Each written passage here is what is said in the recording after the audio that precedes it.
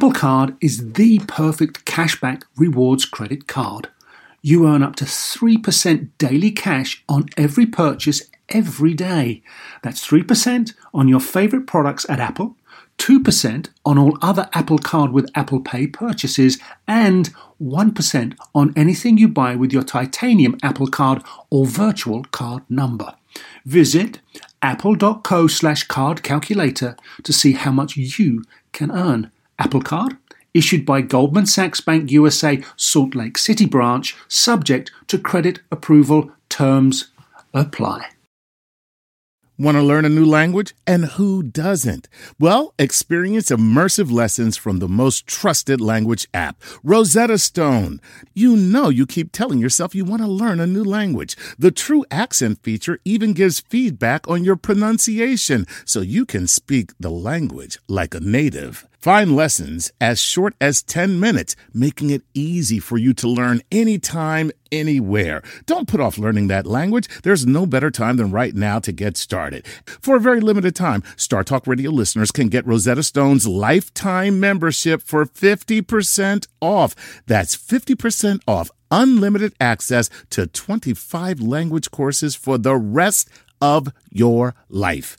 Redeem your 50% off at rosettastone.com/StarTalk today.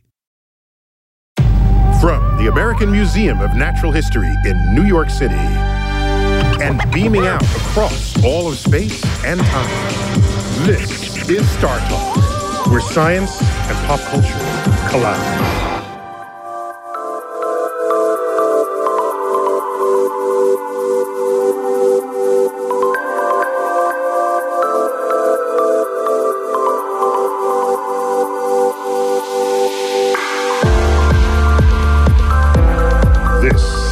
Star Talk. I'm your host, Neil deGrasse Tyson, your personal astrophysicist.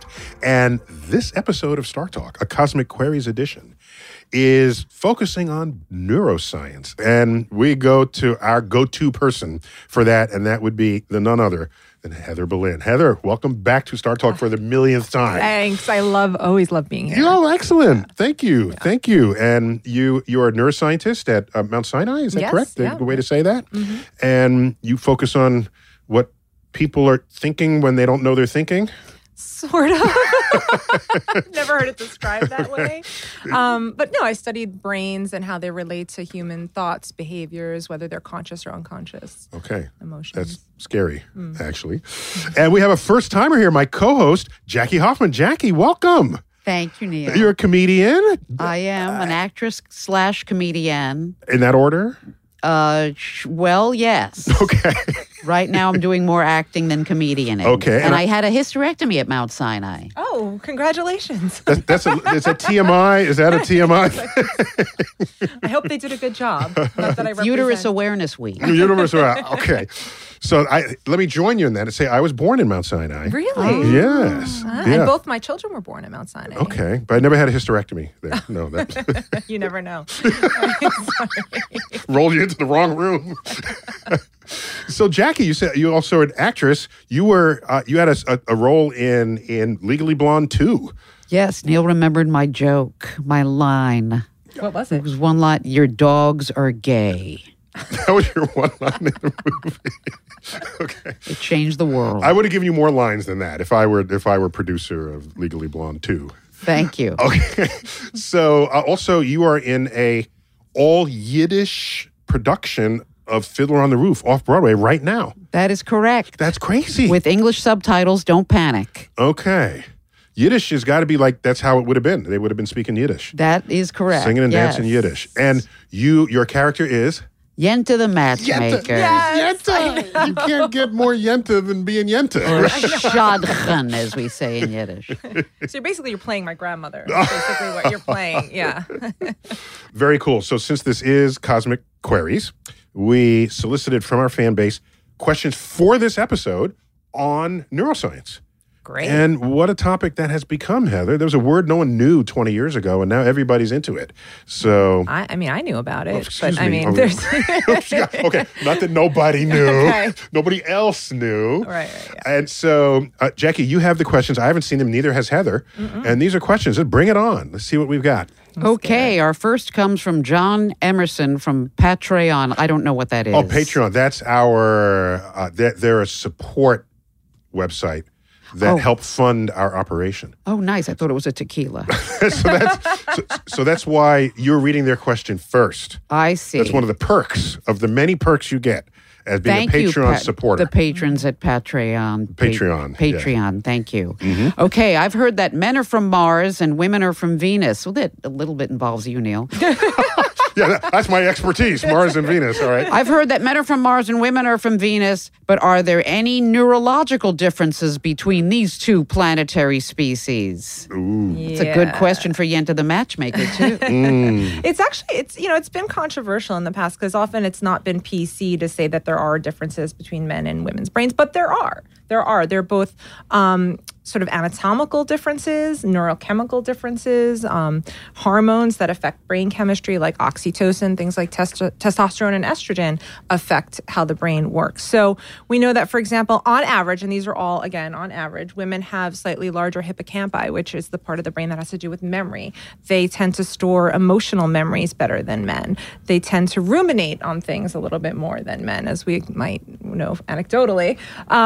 And in terms of the way their brains are wired up, it's slightly different. Female, yeah. Language, which tends to be lateralized, meaning that it's more on localized on the left side. Lateralized would mean it's featured more for anything would mean it's more on one side than the other. Exactly. Lateralized. Okay. So it tends to be more lateralized than men, meaning that more of their language is just on the left side, whereas women tend to have language in both hemispheres, like parts of the brain that are dedicated to language processing. They tend to use more words just behaviorally during the day than men. So there are certain aspects of women's brain, both anatomically and physiologically, that differ from men, and they express themselves in different ways, behaviorally, emotionally, in terms of cognition. So has this gotten resistance from society to even have that conversation? There's some, because then the idea is like, well, then there's this myth like, okay, well, if a bigger brain must be better. Men on average have a physically larger brain, but that's not true in terms of intelligence, in terms of cognitive function. It's about how it's wired up. It's not about the size. So, but people did get scared away from this because the idea, famously, I think it was Larry Summers at Harvard who said, then president of Harvard. Yes, exactly. Women don't tend to not do as well in like math and tech and that kind of thing. And those things are just not true. They tend to work in different ways, but there's no differences in terms of intelligence and correlated to brain size and the rest. So I think it's okay to say there are differences, and it's neither good or bad, it's just different. So I thought his argument was the averages are all the same, but men show up wider on the distribution. So if you try to find the highest performing man, it comes way out on the high performing side. You also have a much lower man on the other side, lower than you find the lowest woman. They tend to be more on the extremes. Right. But again, that's, on average. So that means that there are women who are at these extremes as well, on average tend to be more at the extremes in terms of that bell curve of IQ. But if you look at it overall. Or bell curve of anything, right? I mean. Yeah. Isn't the shortest person ever a man? Is that true? Tom Thumb, I thought, was pretty small. Yeah. But I don't know if that means that on average. Yeah. I mean, that's very, an N of one. But women tend to live longer than men. So in that sense, we are at the extreme. But also look at personality, like, for example, charisma, right? There's some very charismatic men out there. And at the other extreme, you have complete sociopaths. Right. As men do the most heinous social things ever, right? So again, we have these extremes that the men or or they might overpopulating. Right. Or they just might express them in different ways. Like one idea, just to go off a little bit on a tangent, but people who are sociopaths, men, mostly more diagnosed in men, have these kinds of impulsive behaviors, or they act out aggressively in others, and then they're categorized as that. But women also can tend to have those extreme behaviors, but they're more likely to be introverted and act it out on themselves, like self-harming behavior. Okay. So there's similar expressions of, like, let's say impulsive behavior, but they're expressed different ways, and then they get categorized into different disorders. So, Jackie, are you from Mars or Venus? Which are you? Saturn. Saturn. Me too. Me too. Me too. Thank you. Excellent. Put a ring on it. Thank you, Beyonce. Hey, Jackie, got another question. Yes, I do. Here's one close to my heart. From Herbalvores on Instagram. How do psychedelics work, and what is the effect on the brain? And for personal reasons, I'd like to extend that question to marijuana as well. Okay. But did you just add that to the question? I did. Am I allowed to do that? Yeah, you control the questions. If you want to slap in your own showed question. up. So, I mean, that's a pretty broad question. There is a whole variety of different types of psychedelic drugs, and they all affect the brain in different ways. So it's not. Let's just go LSD. Okay. Let's just go LSD. Okay, LSD, that's a good nice one. and clean, nice, good and one. famous. Yeah. Okay. So what LSD does, in general, is that it lowers activation in certain parts of the frontal lobe, which have to do with kind of, you have sensory information coming in, and the frontal lobe is kind of making meaning out of that information so that it makes sense of it all. When you have decreased activation in that part of the brain, the kind of meaning maker part of the brain, you're having a whole bunch of sensory information coming in without a filter, let's say. So it's being experienced in a different way. You also have increased activation in the limbic areas of the brain, these subcortical areas of the brain. So more information is coming from within. It's not being sort of organized in a logical way. Is limbic, is that the like reptilian emotional, thing? reptilian brain, exactly. And the other thing, so it is almost like being in a dream state, because during dreams, we see a similar pattern of activation, right? You have decreased prefrontal cortex, increased limbic. So you're having emotions and thoughts that don't necessarily make sense, that don't have a clear narrative. But you're also getting this sensory information that's unfiltered. And the other thing that's really interesting is that when you look at the way the brain is kind of sending information back and forth, usually it's in a very kind of, you have certain pathways that the brain sends information. But when they're on LSD, there's much more distributed network of information. So it's kind of like you'd see a lot of straight lines and paths, and now they're crossing larger distances within the brain, the information. So it's just a whole different pattern of activation.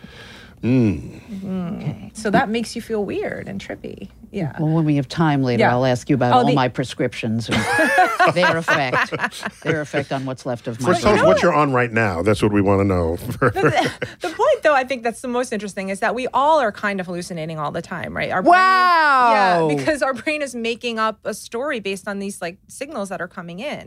And then we often say that when we all agree upon it, we call it reality. Yes. Yeah. Yes. This is a fascinating and important point. Because if you have your own understanding of reality and no one else can corroborate it, Right. that's just, we declare that it's going on in your head. We don't declare that you have some special insight into a reality that none of the rest of us have. Right. Is that fair to say? I would as from a brain person's perspective. We all are making up our reality in our mind. But again, if nobody else is agreeing on what you're experiencing, then it's likely just being generated internally. And scientifically, we have to assume that. Otherwise, what do we base reality what do we on? base reality Yeah. on? tree falls in a forest and nobody hears it. Does it make a noise? Is this why you asked about the marijuana? That's a perfect segue to this next question. Well, I don't know if I'm done with this. Wait a minute. All right. So what do you say to people who would argue that when their brain has been altered by whatever, peyote, artificial chemicals, Ayahuasca. whatever, that they're claiming insight Right. into the universe? What do you say to them? I've had these discussions with people. So let's say they claim they see a spirit God and they get insight into the workings of the universe. I think it's important to understand that our brains are a physical mechanism. And a lot of things, just like dream states, it's creating its own internal world. And so often when we're in a fully awake, non-psychedelic state, where there's a certain part of our brain that tells us whether information is being internally generated or coming from externally Sure. in. And when people with schizophrenia, for example, they don't have that proper check in place. So they think they're hearing voices that are coming externally in because they're not, their brain isn't telling them, no, it's you internally being generated. So when you're on these drugs, it's similar like when to a schizophrenic, things are being generated internally from your mind, but you're misinterpreting them as coming from someplace else, like from a spirit god or somewhere else, and that, or maybe you're getting some great insight that's coming from somewhere. So the people talking to themselves on the street and who are not on a cell phone, they're really talking to themselves. They're not talking to some other entity. But they are but they experience it as if it's another entity. Yeah. But I mean, look, this is not to say that there isn't some great answer that's coming through in different ways. But it is curious that, well, people who get these messages when they're in these psychedelic states are usually related to their underlying personal or religious belief systems that they have in place already. It folds in together with it. Yes, which leads me to believe that it's internally generated, not externally. Very good data on that. Thank you very much. Jackie, what you got next? Well, I've got this real trippy one from Kevin Kalakimaka on Instagram. Okay. Is everything we experience a figment of our imagination? Pretty much. That dovetails right in. Yeah. That's pretty much it. I mean, I wouldn't say everything we experience a figment of our imagination. Wait, if I pinch you, that's not that's imagination? The way I experience it is created by my brain. Actually, I'd have to say no, because imagination. All right, so yes or no. Come on. Okay, well. Make up your mind. No, moving on. Is the Senate hearings? Wait. Okay. Have you ever? Kevin, what are you thinking? No. So let me insert something. Okay. Here. In the movie The Matrix, Yes. everything is happening inside their brains. Yes. Their sense of pain and joy and love and hate and hunger and all of that is inside the brain. Yes. Okay.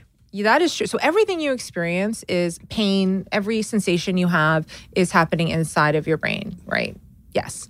But so therefore, to the question, is so the answer to that is yes. Everything is a brain experience in your life, and you couldn't have had a plausible plot in the movie The Matrix unless that was true.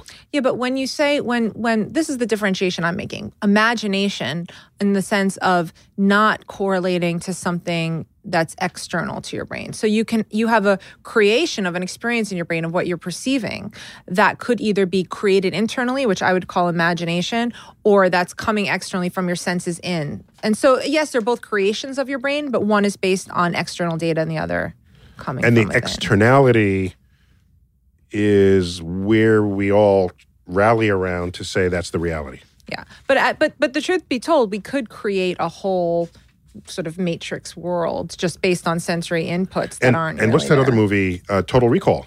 You want to go on you want to go on a vacation to Acapulco. Sit in this chair, and I will implant the memories of it in you. And now you wake up and say, "Wow, I had a good time in Acapulco." It is just as good. It could be just as good. We are beginning to blur the line, probably better. If you can know how to do it, because you can skip all the boring parts like the taxi rides and stuff. Waiting for your luggage. Exactly. Right. Like fast forwarding. But with your brain. Yes. Time for one more for this segment. What do you have, Jackie? Ooh, that's a tough choice, but I think I've got one. Brian Side on Instagram. If sight is the process of the brain creating an image of reality after it interprets the signal from the eyes sent when they interact with the electromagnetic field, can a blind person create an image based on the signal sent from the other senses to the brain? In other words, can a blind person see something? Yeah. Yeah. So it depends on, okay, so our brain Wait, you know something? What? That's a really good question. Should I wait till after the break? Yeah, I want to right. wait till after the break Let's for do the it. answer to that question. Cliffhanger. And since the word electromagnetic was mentioned in there, I would just say that's the word we use to describe the entire spectrum of light, not only the visible light, Roy G. Biv, red, orange, yellow, green, blue, indigo, violet, but the infrared, ultraviolet, X-rays, gamma rays, microwaves, radio waves, all of that is the electromagnetic spectrum. Only a tiny slice of it are we sensitive to with our eyes.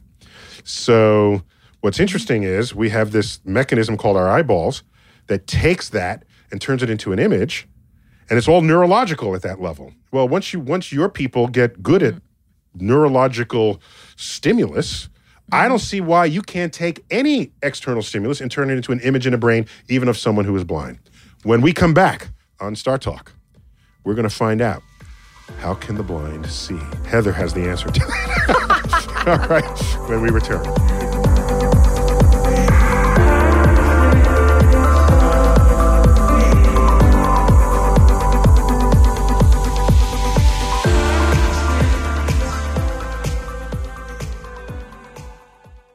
Sleep, grocery shopping, themselves, just a few things working moms seldom have time for. And during tax season, you can add taxes to their list. So for all you working moms, make the easy switch to H&R Block and have an expert make easy work of your taxes. H&R Block guarantees your taxes are 100% accurate and your max refund or your money back. Plus, with their no surprise guarantee, you'll always know the price of your tax prep before you begin. You can even have an H&R Block Tax Pro do your taxes in a Block office or online from the comfort of your own home. Can your current tax guy promise all that? When you're buried under life's to-dos, let the experts at H&R Block stay on top of your taxes with a return that's right on the money and your biggest refund possible. Because tax season after tax season, it's better with Block. Make an appointment at hrblock.com. All tax situations are different. Not everyone gets a refund. Limitations apply. Descriptions of benefits and details at hrblock.com/guarantees. You know what shouldn't feel like rocket science? Planning a vacation your whole crew will love. With Carnival Cruise Line, it's all up to you. You can kick back or dive right into the fun. Paddleboard in the crystal clear waters of one of Carnival's exclusive destinations, Half Moon Cay in the Bahamas. Take an ATV ride through the jungle or just relax on white sandy Caribbean beaches. The fun continues on ship, from a ride on the Bolt roller coaster to a moment of pure bliss at the Cloud9 Spa. Kick off the evening with a craft cocktail at any of Carnival's dazzling bars and lounges, and take your pick of restaurants from surf and turf to family-style Italian. Then settle in for an evening of live entertainment. Whatever your vibe is, you'll come home with plenty of stories to tell. So pack those bags, be sure to leave room for a few unforgettable memories, because no one does fun like Carnival. Book your dream vacation at carnival.com. Ships registry, the Bahamas and Panama. Whether you're a family vacation traveler, business tripper, or long weekend adventurer, Choice Hotels has a stay for any you. And that's good, because there are a lot of me's. Choice Hotels has over 7,400 locations and 22 brands, including Comfort Hotels, Radisson Hotels, and Cambria Hotels. Get the best value for your money when you book with Choice Hotels. Cambria Hotels feature locally inspired hotel bars with specialty cocktails and downtown locations in the center of it all. Hey, that's me. Radisson Hotels have flexible workspaces to get the most of your business travel and on-site restaurants. That's me too. And at Comfort Hotels, you'll enjoy free hot breakfast with fresh waffles, great pools for the entire family, and spacious rooms. Hey, that's me too. I guess I'm just going to have to stay at all of them. Choice Hotels has a stay for any you. Book direct at choicehotels.com, where travel comes true. The future of space and the secrets of our planet revealed.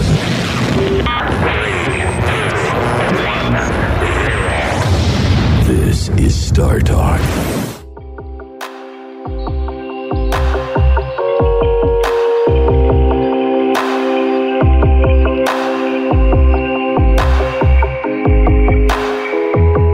We're back on Star Talk, Cosmic Queries, Neuroscience Edition. And we went to our go-to neuroscience person, Heather Berlin. Heather, Yes. Very nice. I got Jackie Hoffman, a first-timer, as my co-host. Plus, you tweet at Jackie Hoffman 16. I do. What is the 16? I don't know. My manager picked it because there was another Jackie Hoffman. That's your query cosmic answer. Wow. Cosmic with a K. That is the lamest answer I've ever I know. heard. It's the truth. Ever. Heather, you're tweeting. I'm honored to have the lamest answer ever on this show. Heather, you tweet at Heather Berlin?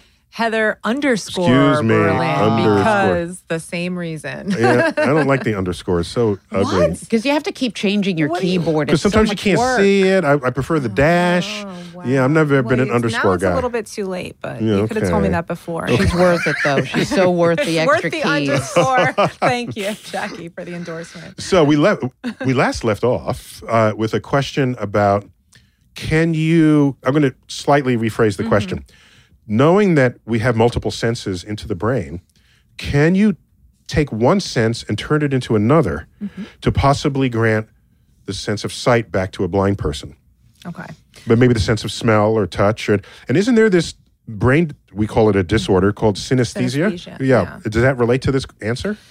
There's a lot here. So let me just say that it depends on when the blindness occurred. So when you're born, it's in many ways, it's the gray matter. It's like a blank slate.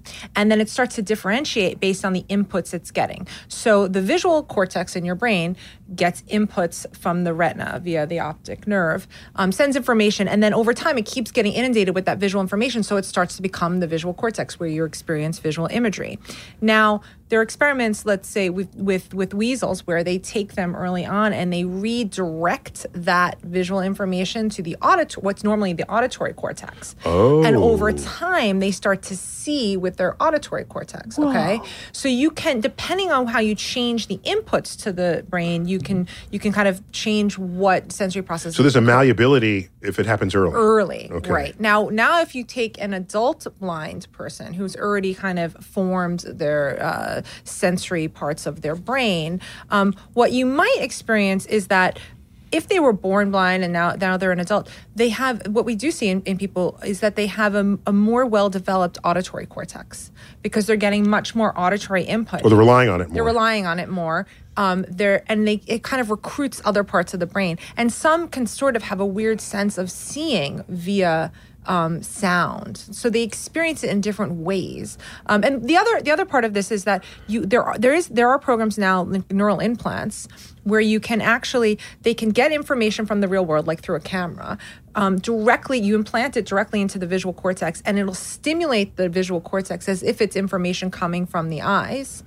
And people can begin to sort of start to see strange sort of images. Not like seeing the way you and I do, but anything's better than seeing nothing. Exactly. Right. And as you perfect this technology over time, we might be able to really stimulate the parts of the visual cortex so the person can see.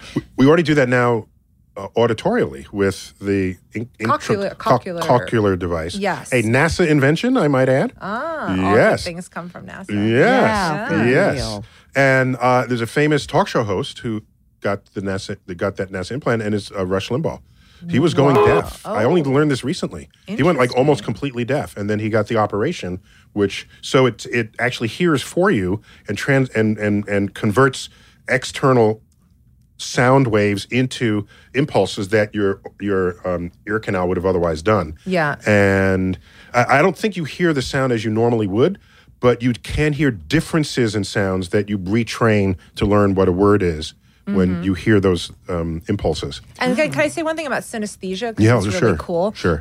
So synesthesia is where people sort of have a crossing of sensory areas in the brain. So, for example, they'll see colors in sounds or something. They'll hear things in written text. It's a very, and so this one study was really interesting where they found that certain people always saw like letters as certain colors. Like an A, they'd be like, A is obviously red. Like Obviously, B of is course. blue, C is green, whatever it was.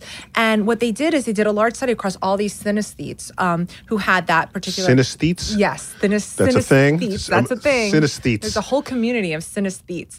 And they did a survey and they all saw A as red and B as blue. And it was a strange sort of coincidence, we thought. And then they all happened to be born around the same time when this particular Fisher-Price, you know those magnets that you would put on the refrigerator and it would letters Whoa. and letters numbers. and numbers. Yeah. And their synesthesia directly correlated with that Fisher-Price set that came out when they were kids. So basically, when their brain was in the early stages of development and they were exposed to it, they learned an association between those colors and letters, which remained into adulthood. So it had to do with a cross-wiring in the brain. Wow. Yeah. Maybe that's why I associate every letter with food, because they were on the refrigerator. On the refrigerator. So I A is am obviously an a pickle. amblyopete. I have amblyopia in my right eye. So what I understand is now my brain is not telling my eye to look at things. It sits there like a useless hulk, and my whole life is on my left side. I have no vision out of the right eye. When I cover the left eye,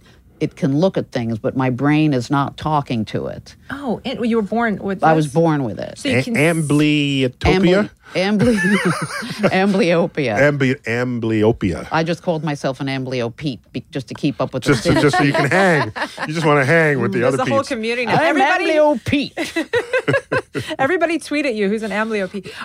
You can build a community. But no, I think that, so basically it's interesting. You can only see out of it when you cover the other eye. Is that what Yes, you're that's saying? correct. But you probably it probably is getting visual information in. But Right. the other eye is dominant. Yes, the So- doctor said if, God forbid, anything happens to the good eye, the bad eye will grow and learn. Exactly. It's almost like it's basically like a lazy eye that it because the other eye is so dominant, you kind of over time don't utilize the information coming from that eye, and the other one becomes stronger, the other one becomes weaker. Right. And When I was a child, they covered it with patches, the good eye, to try to and it was Right. pointless. I just kept walking into furniture, which would explain a lot. We can talk about head injury in the next segment. Next, what do you have? Okay. From Serena Rockauer on Instagram, what will it take to bring mental health awareness into the mainstream? Why is it still such a stigma? What is it about intelligence in unconventional ways that makes it so taboo? I don't understand the second half of that. What does it have I to do with veered intelligence? off. I think that's probably more of a like why some people say that people with mental illness are just intelligent in different ways. I think that's probably related to that. But I think that Yeah, tell me about the history of the stigma of mental illness, the history of that. because it's sort of a invisible disorder in the sense, like if you break an arm, it's very clear it's a physical problem, or your heart is having problems. That you can look at the physicality, and the brain is so complex, and there's so much going on in terms of neurochemicals and neurophysiology that when things go wrong in the brain, they're hard to just look at and see physically. And they express themselves in these sort of subjective states. A person, you never can really tell if they're depressed. They tell you, I feel depressed. Right. Yeah, they And give you a scale, so- 1 to 10. What are you? Exactly, Yeah. exactly. And so it's all subjective. And because of that subjectivity, people have questioned the validity of it because you can't take a microscope and see it. So now as a cognitive neuroscientist who works in psychiatry, part of what we do is to say, look, these psychiatric illnesses, this is the underlying brain dysfunction. And we need to get away from this stigma, like it's all just in your mind, like it's not a real physical thing, and say, no, the brain is a physical organ, just like you would fix a bone with a cast. If the brain is improperly working, you can take this particular medication that's going to say affects your serotonin receptors. It's just another physical problem. But because it expresses itself in this subjective way, there's a stigma behind it. So I think we're starting to get away from that I would stigma. think so too. Yeah. And you know what I base that on? How candidly people just say, oh yeah, my therapist told me the other day. When Right. growing up, you would never tell anyone that you had a therapist for any reason. Yes. And now people they're just out with it. Yeah. People you just meet, right? And so for me, that's one measure of an acceptance factor. Yeah. What's going on in It can society. also manifest itself in embarrassing ways too. Mental illness, someone on the street, going, Right. I do that for a living. So Right. Oh yeah, it yeah. doesn't really- You bark at people. That's what you do. Yeah, but I do bark at people for a living. But I think that creates such a stigma, and it's frightening. It's frightening that could be me, and it's just what is that? You can't predict the Very next moment alarming. of their behavior. People Yeah. use those extreme cases. Like I worked with psychiatric patients in the ER at Bellevue at one point, and these were really severe. These are people, those are the ones you pull off the street and you bring them in the psych ER, and they're really out there. And you strap them down, right? And yeah. or you give them something to calm them down, or and so people look at those extremes and say, wait, am I the same as that? Like paranoid schizophrenic? And to be honest, I've worked with paranoid schizophrenics who are not at that extreme, who are really like nice, decent people, and they just happen to be having these, strange delusions. And we can change it with drugs, which is amazing. You can give them a drug and they no longer have these sort of crazy Better living ideas. through chemistry. Yeah.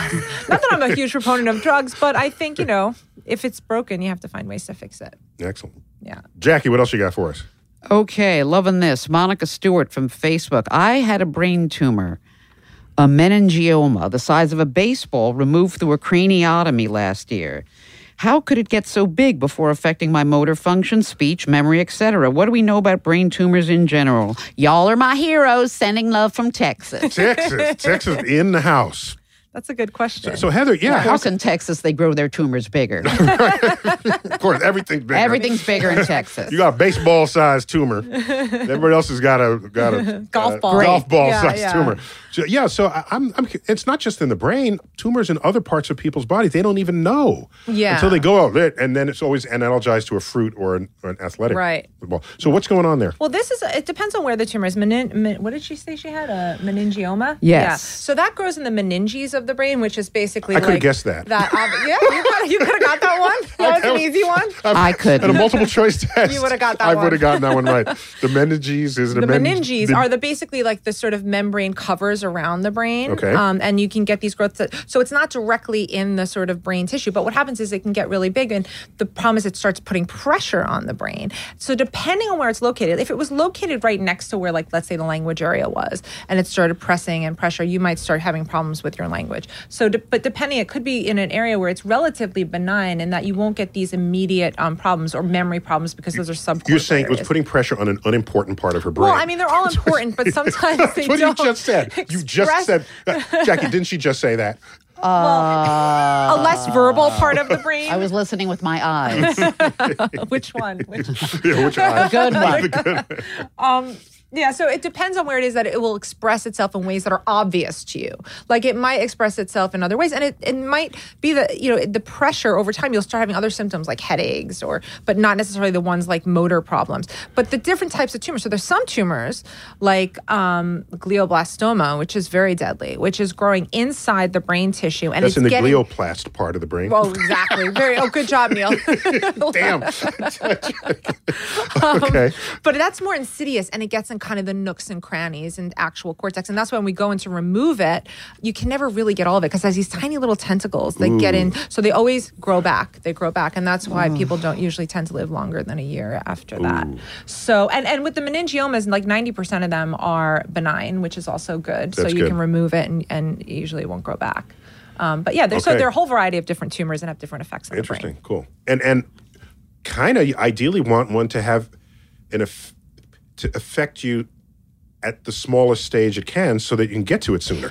Yeah, So that's the whole thing. that's the thing, Yeah, right. yeah, because Yeah, so maybe a smaller tumor would have given her motor problems or speech problems. If something's wrong, the tumor is a golf ball Right. rather than a baseball. But sometimes they don't even go in and if it's like benign, they might wait a while to go in and remove it anyway, Okay. even when they find it. Because there's some risk with surgery, and depending on where it's located. you There's know. risk opening up your skull and poking Just around a your brain? little, Really? Okay. little. All right, Jackie, what else you got? My uterine one was 22 centimeters, by the way. Oh, wow. That's a doozy. Okay. Why does the brain... Oh, this is from... And that's the end of my story on Instagram. Why does the brain create images in the form of dreams when we sleep? Do dreams have meaning or function, or are they just a random collection of images? What are the physiological advantages of dreaming? Thank you, from Nikki Hush. Nikki, good question. Got to do that fast. Or give me part of the answer, and then we save the rest of the answer for Should I the give you third part of the segment. question? How about this? Let me give a short version of that question. Okay. We can answer that before the break, and then you Okay. give the The long answer. the long answer to the longer question. Okay. So people want to believe that their dreams give them insight into some future events. The dreamers, my sense of that is the answer is no. But people feel like they have access to the future through their dreams. Why? After the break. Damn, Heather. Okay, after the break, we continue with our special edition of Cosmic Queries Neuroscience Edition. Here we go again. Let's just stop you from going. Oh yeah. Quick, it's right to the end. And I would have fought till the end of time. This episode is brought to you by Progressive. where drivers who save by switching save nearly $750 on average. Plus, auto customers qualify for an average of 7 discounts. Quote now at progressive.com to see if you could save. Progressive Casualty Insurance Company and affiliates, national average 12-month savings of $744 by new customers surveyed who saved with Progressive between June 2022 and May 2023. Potential savings will vary. Discounts not available in all states and situations. When it comes to buying your first home, everyone has questions. Can we even afford to buy a house right now? Well, I need to negotiate. How do I even negotiate? Luckily, a RE/MAX agent has answers. Hey, Brian, those are really good questions. They are? Thanks. It's my first time buying. I work with first-time buyers all the time. I got you. RE/MAX agents have more experience than other real estate agents. Visit RE/MAX.com or download the RE/MAX app to find the right agent. The right agent can lead the way. Each office independently owned and operated. Pulling up to Mickey D's just for drinks? Oh yeah, that's me. Nothing extra, just perfection and a straw. Coming in hot for the coldest cups on the block. Because there are drinks. Then there are drinks from McDonald's. Mix things up with any size lemonade or sweet tea for $1.49. Perfect with our classic fries. Price and participation may vary. Cannot be combined with any other offer. Ba-da-ba-ba-ba. The future of space and the secrets of our planet revealed.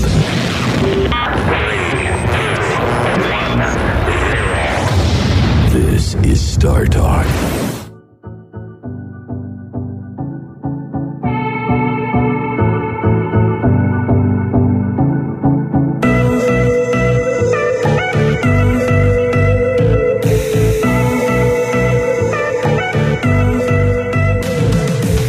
Star Talk, we're back. Neuroscience. Our go-to person, Heather Berlin. Wow. Go-to person now. I like it. Go-to. And Jackie Hoffman, comedian Hello. extraordinaire. Your go-away-from person. So, we left off. Someone asked About dreams? about dreams. And all I can think of is Sigmund Freud's book on the interpretation of dreams. Where have we come since then? Yeah. So I think Freud was right in certain things and not in others. He was certainly on point with his whole theories of repression and dissociation and suppression. I think his interpretation... And also subconscious, right? Oh, yeah. And of course, id, ego, superego, unconscious. That was good. The whole theory of consciousness and unconscious processes.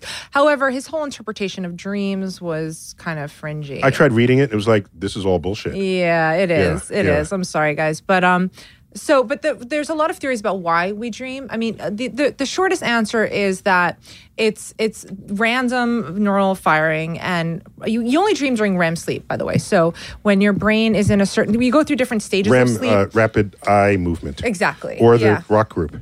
REM, that's Yes, true. okay. I never thought of them that way. That's it. Anyway. That's what it stands. That's why they name themselves that. REM. Yeah. Yeah. Oh, okay. Good You're a to know. nurse. You didn't know that? I didn't know that. Well, I just schooled you I on know. REM? Yes. Okay. But there are different stages of sleep, like deep sleep, and then your brain goes. But when it's in the sort of this dream state, it's almost like a waking state. And so your brain, in a way, is conscious of what's going on. Not always. Sometimes you dream, you don't remember you dreamt, right? But usually you're dreaming in that state. And it's random firing of the brain. It doesn't make sense. Wait. If you dreamed and don't remember you dreamed, then how do you know you dreamed?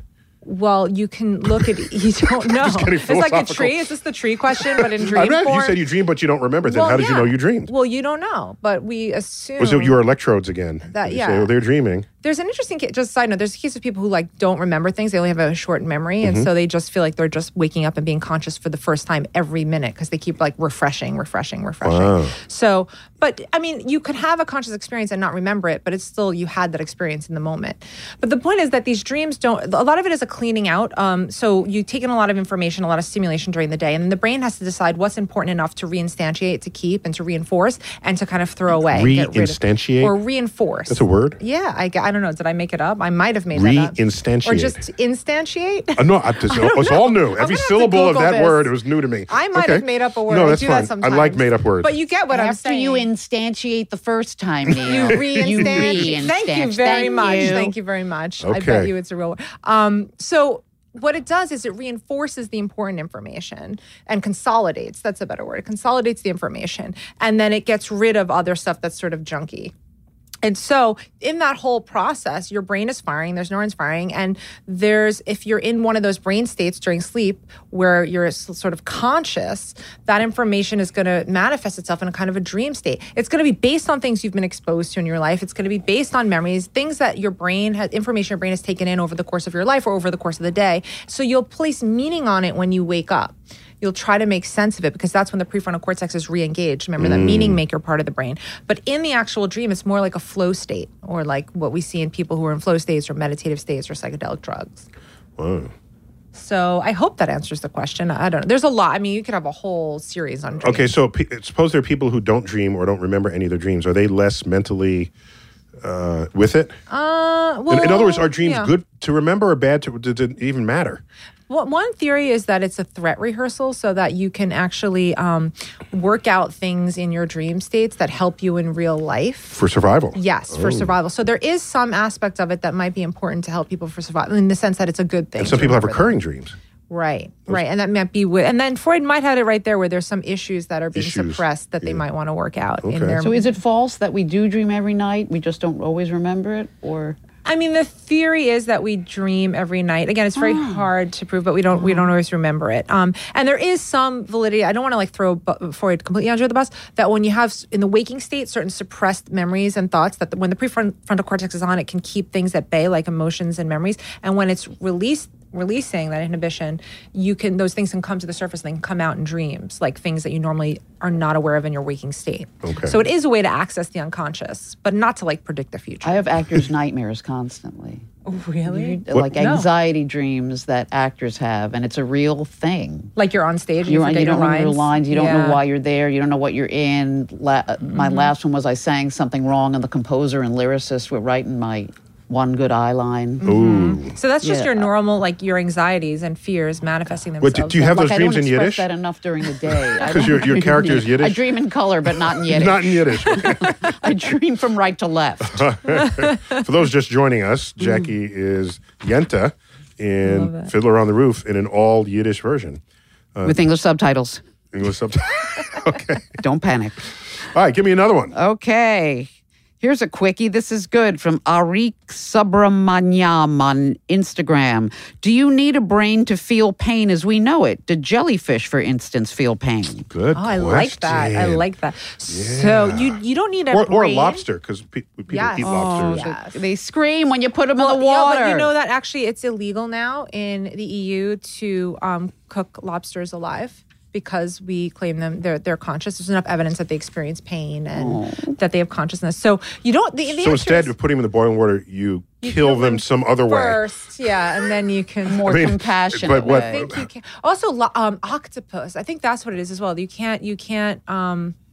Also kill an octopus in a way because we know that they're very smart and very conscious. So is there a neurological primitivity where you would say they're not really feeling this pain in some animal out there? Okay, so the answer is you don't need a brain.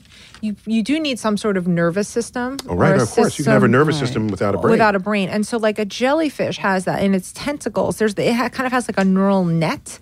And so if you give it some noxious stimuli or you poke its tentacle, it will move away. It will retract. So therefore, if it it's feeling feeling pain. Yeah. I mean, as we always say, I don't know. Earthworms will move away from pain. Right. So it's about that's how we kind of have to measure it behaviorally, because even with the human, the pain, again, it's a subjectivity. You go to the hospital, something's wrong. They say, okay, on a scale of 1 to 10, how painful is it? No, now they have a smiley face or a sad face. Right, yeah. Because people the numbers. They couldn't handle the numbers. The numbers were too much. It's got to simplify.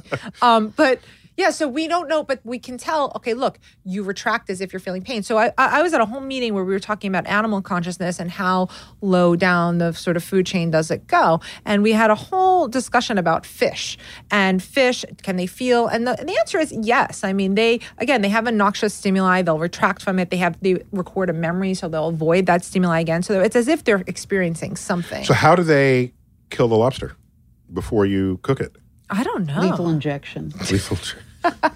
By the way, we had on Star Talk, I interviewed the founder of PETA. Oh. And many people associate PETA with just being, all veggie, no killing of animals. Uh-huh. To hear her speak, the philosophy was very different. It was not that she's against killing animals. Mm-hmm. She's against the infliction of pain on animals. Mm-hmm. And I said, well, what about lobsters? She said she has people working on some kind of anesthetizing first pass at the lobster before you then put it in the boiling water. Yeah. Just to show you the purity of that mission statement. And so I bet you if there was a package of that sold next to lobsters, people would buy it, of course. Yeah. You would, of course, I think people would do that. If you're rich enough to buy the lobster, you got enough money to buy the lobster anesthetizer. Yes. Before you cook it. And just wait, minor correction. I think it's the illegality in the EU is for octopus or octopi. I never know what. Octopoid. Octopoid. Yes. Not lobsters. I just remember that in the recesses of my mind. So you can still horribly damage a lobster when you boil it alive. However, I think that the real issue is about how animals are treated, and if they are killed in a way that doesn't cause them drama or trauma or stress. Drama. We don't want drama either. The drama queen. I do. Exactly. Or Temple Grandin. We have an actor here who wants drama. Yeah. Temple can I tell you my bit of drama? Mm-hmm. I know it's lame, but I still do it. Mm-hmm. Anytime I cook a lobster, before I put it in the water, I remove the rubber bands from the claws so that it can try to bite me as its one last act of survival. That is really sadistic, no, I think. Boy, you went deep into that lobster if I'm cooking it live, at least give it a chance to fight back. Aww. So I take off the rubber bands and then they pop open, the claws pop open, and then it can try to bite me.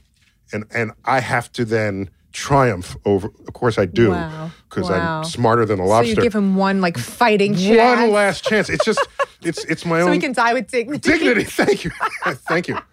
Thank you. Oh my God. Yeah. Well, okay. So tell me about Temple Grandin. I was just going to say Temple Grandin, who, by the way, been a guest on Star Talk. Oh, she's great. One of my favorite shows. Oh, so interesting. Temple Grandin. So she has autism, and she was sort of very much aware of she can sort of empathize with how the animals were feeling, and she created this whole system of when they go to slaughter, that they would gently be so it wasn't stressful for them or sort of anxiety provoking. They would get sort of guided through this they were kind of tunnels into the slaughterhouse in a way that was so they couldn't see what was happening in front of them. And it was this really humane way to bring them there without just, throwing them in and giving them all the anxiety of stress they're about to corralling them and then here. Yeah. And so I thought that was really humane. Plus there are people in the vegetarian movement that hate her for that because she made it that much more humane to kill an animal that the vegetarians didn't want killed in the first place. Yes. So we can go deeper into that. But the answer is you don't need a brain, but you need, I think, a nervous system. Okay, cool. Mm-hmm. All right, we got to go lightning round, Jackie. Lightning. Let me try to do. Oh, there we go. This is scary. So we just have to do quick Yes, sound bites. Work on your sound bites. Okay, here we go. Jackie, give it to me. From Sampan Gosal on Facebook, how are memories physically stored in the brain? Also, can we implant fabricated memories in some way? Ooh. Yes, they're in the brain via long-term potentiation, which is a physical process that connects neurons to each other or makes them sort of what fires together, wires together. That's the quickest. Hebbian synapse, it's called. Cool. So the more they fire together, the more they will remain connected in such a way that they form a memory. Yeah. Next one, quick.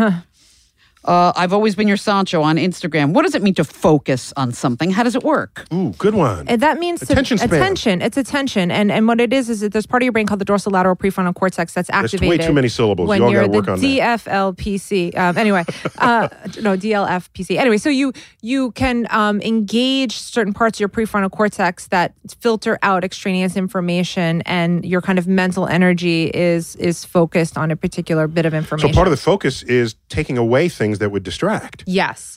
And that's why people have problems with their attention, is that they're too easily distracted. They're not good at focusing in because of the distractions. Cool. Got it. What? I'm sorry, Give me I one wasn't more. listening.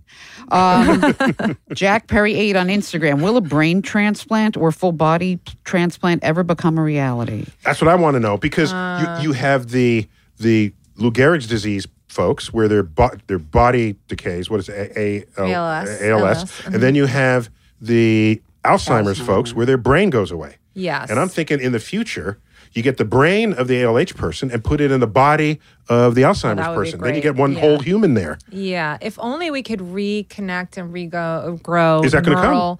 I don't think we're close to it. Okay, so I'm going to have to say no, but maybe in the next hundreds of years, 200 years, maybe. But if we can figure out how to put a man on the moon. You can't do a brain transplant. I highly doubt it. Yeah, I'm going to say no. That's a no. That's a no. You wanted lightning. You heard it here first.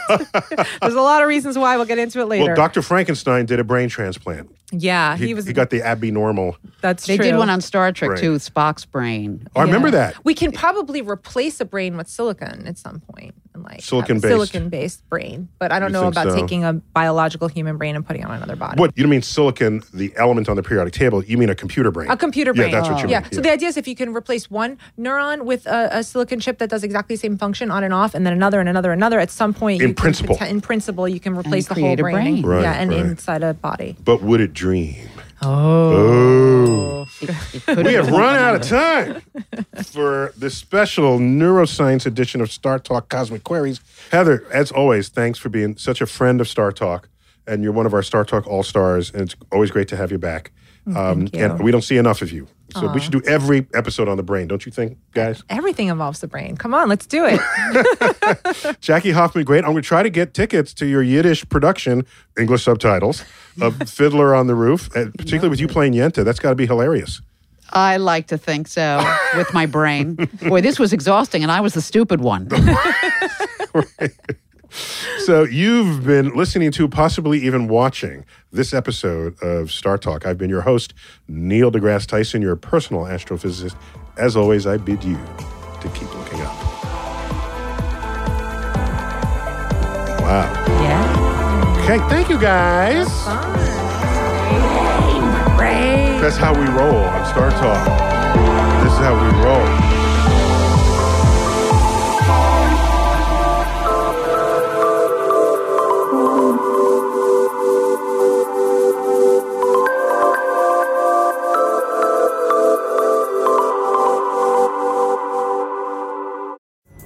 Pulling up to Mickey D's just for drinks?